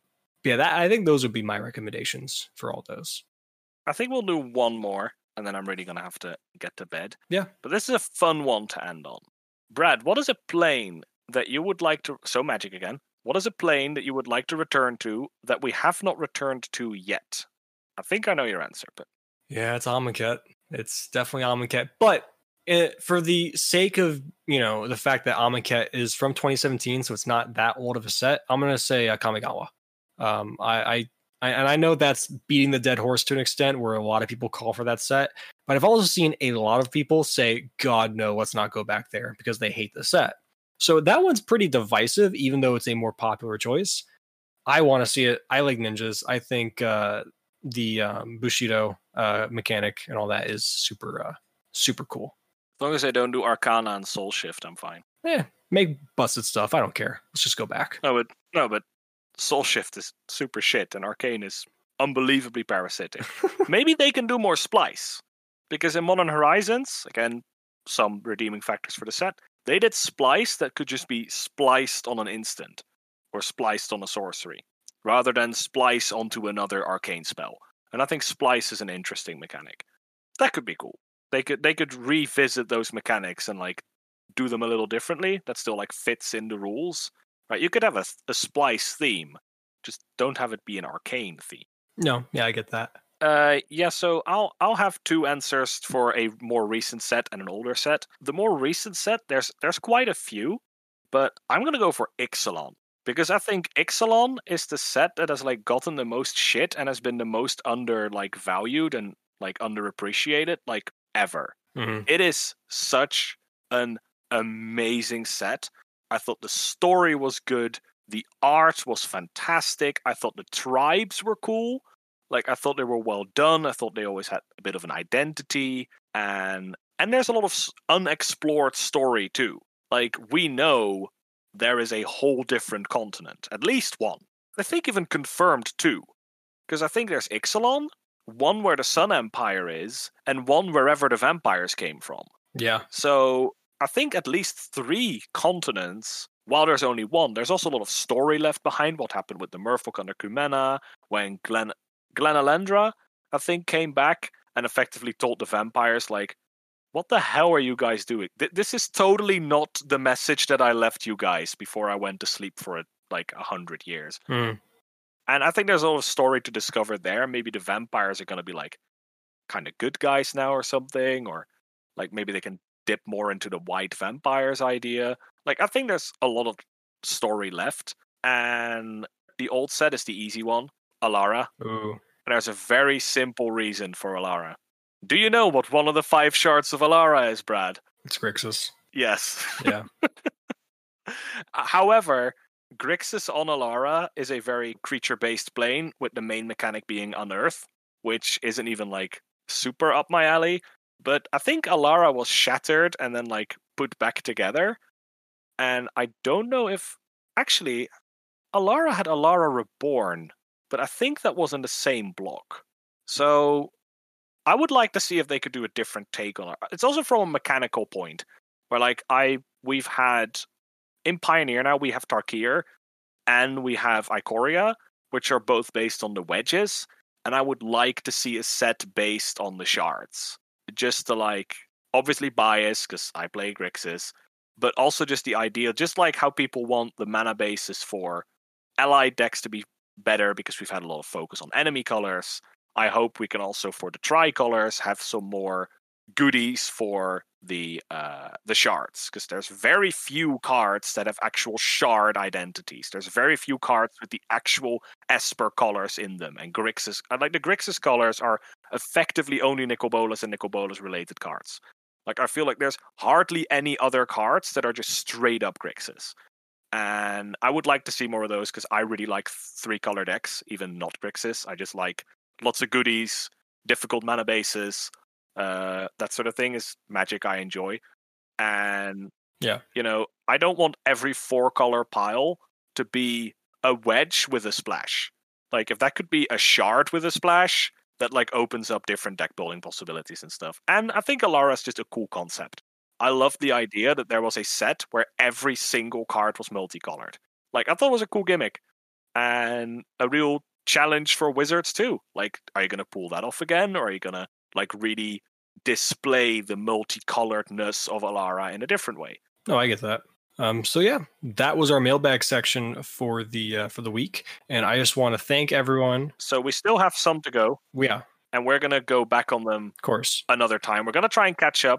We obviously assumed that the first time we open a mailbag, there's going to be a bit of a wave where everybody probably had a question in their mind, and the moment we open a mailbag, it's like, oh, I can ask my question, and then all the questions came in. Yep. So we hope to every week do like more mailbag questions than came in that week until we catch up. Yeah.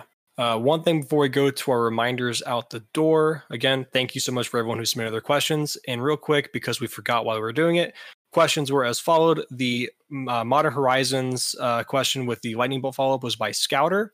The question about movies and TV shows and books was by Zeth4.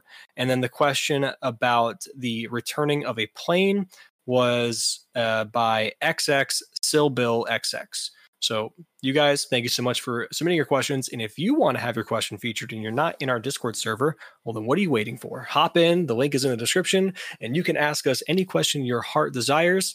We just ask very simple requirements. Nothing not safe for work, nothing politically charged, or anything generally inappropriate. Otherwise, ask us literally anything you want.